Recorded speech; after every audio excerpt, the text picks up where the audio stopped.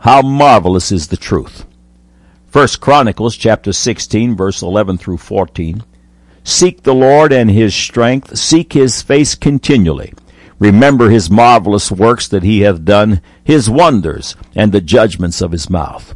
O ye seed of Israel, his servant, ye children of Jacob, his chosen ones. He is the Lord our God. His judgments are in all the earth.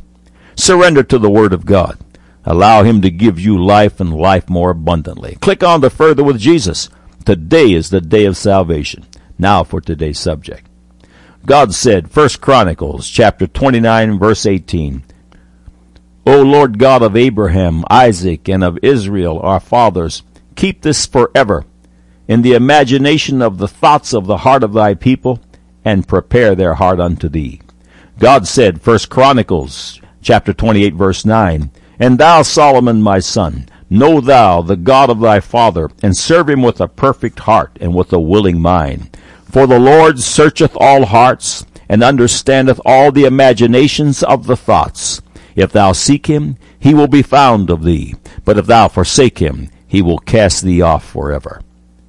Man said the Bible is just archaic writings of mere men with no special supernatural wisdom and with no real function in today's erudite society. Now the record. This beautiful time-tested book, God's Holy Bible, this marvelous word of the living God that is loved by the saints and despised by the sinners, is wonderful to behold. Its truths declared thousands of years ago, truths that never change, are constantly being vindicated by scientific research. The carnal mantra that the Bible has no supernatural God-given origin is dead, and only the dead embrace it. A visitor to God Said, Man Said challenged us to prove the existence of God without using the Bible. This is very simple to do, but be advised that the world has many gods, false ones, yet embraced by billions. The task is to establish the Holy Bible as the inerrant word of the living God that defines our Creator and what is expected of us, his creation. His holy book details the beginning to the end and clearly defines the way of escape.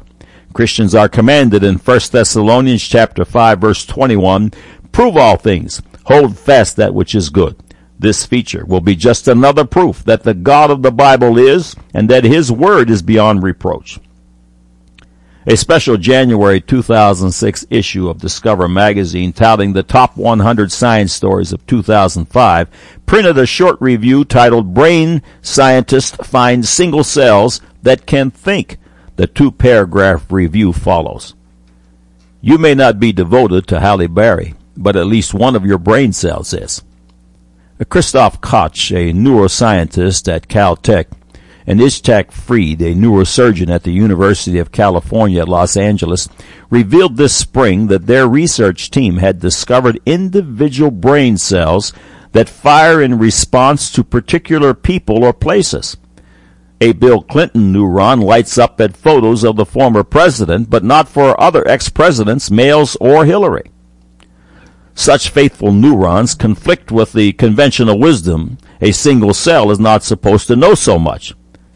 With almost as many neurons in the neocortex as stars in the galaxy, there still aren't enough for every possible input, and the researchers suspect that brain cells get reserved only for important people like Bart Simpson. Still, every idea may have its own electrical trace. Someday, says Koch, we may be able to track the footprints of your thoughts. 1 Chronicles tells us that God knows the imaginations or images of our thoughts. Science again finds itself knocking at heaven's door. Thousands of years before man begins to comprehend a marvelous truth of creation, God is already there with insights that only the Creator could know. Dr. Koch said, someday we may be able to track the footprints of your thoughts. If man does, he will, as always, only find that God has already been there. God said, 1 Chronicles chapter 29, verse 18, O Lord God of Abraham, Isaac, and of Israel our fathers, keep this forever in the imagination of the thoughts of the heart of thy people, and prepare their heart unto thee. God said, 1 Chronicles chapter 28, verse 9, And thou, Solomon, my son, know thou the God of thy father, and serve him with a perfect heart and with a willing mind. For the Lord searcheth all hearts, and understandeth all the imaginations of the thoughts. If thou seek him, he will be found of thee. But if thou forsake him, he will cast thee off forever. Man said the Bible is just archaic writings of mere men with no special supernatural wisdom and with no real function in today's erudite society. Now you have the record.